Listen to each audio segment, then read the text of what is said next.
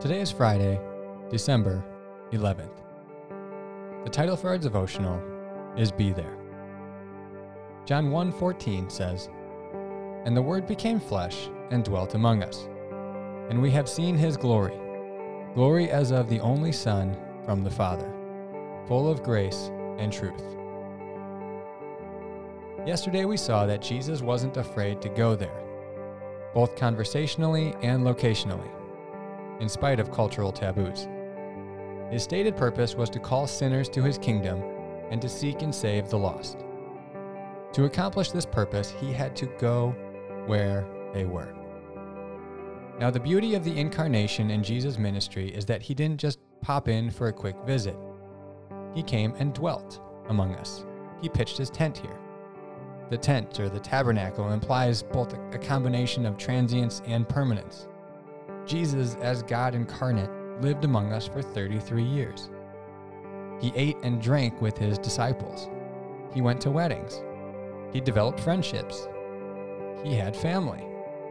He wept at the death of his friend. He did all the things that are typical of the human experience in community. It was in the dwelling among us that he discipled his followers.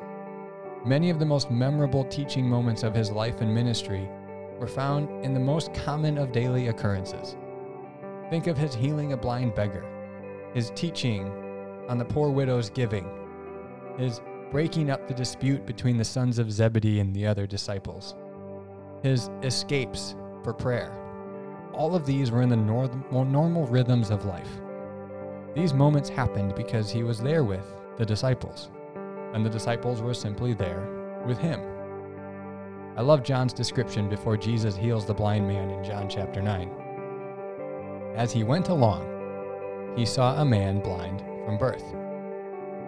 I love that, as he went along. It is because of Jesus being with them that John can write at the beginning of his first epistle in 1 John 1:1, "That which was from the beginning, which we have heard, which we have seen with our eyes, which we have looked at, and our hands have touched.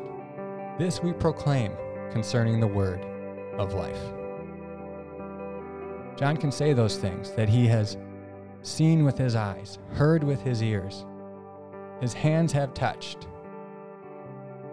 Jesus was an incarnate person living with him, and his testimony includes the things that he has seen, touched, and heard. So don't ever underestimate the power of simply being there. You don't have to have it all figured out. You don't have to be the smartest person in the room to teach others, but you must be there. You don't have to know exactly what to say or how to fix someone's situation in order to be a blessing to them, but you must be there. For additional content today, I linked you to a quote from Alan Hirsch, which he posted on his Facebook account. Alan Hirsch is one of the leading voices in the missional movement today. In this quote, he was asked to define incarnational and what he means by it. He writes, "I use the word to describe that mode of missionary engagement that takes its cue from the doctrine of the incarnation of God in Christ. It's missional. If missional refers to our sentness as believers or as the church, then incarnational shapes the way we should engage in that mission.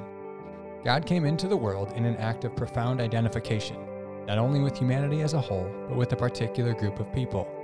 That he was in the neighborhood for 30 years and no one noticed says a lot about God and how he engages the human situation. The incarnation thus shows us that God speaks from within a particular culture in ways that people can grasp, understand, and respond. The incarnation gives us the primary biblical model of engagement.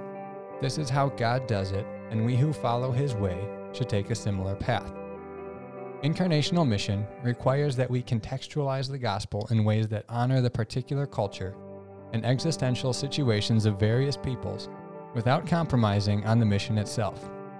If missional means going out, being sent into the world, then incarnational means going deep down into a culture.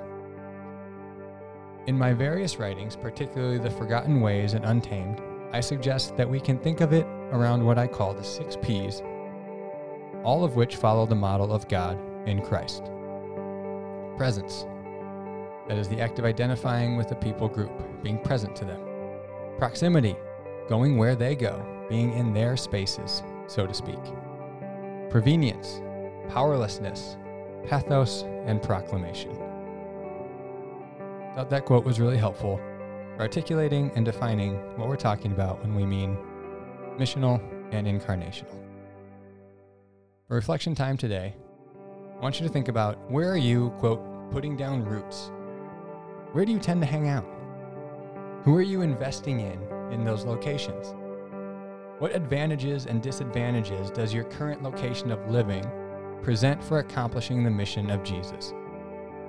What can you do to live in those advantages? What changes do you need to make to minimize the disadvantages so that you can accomplish the mission that Jesus has called you to?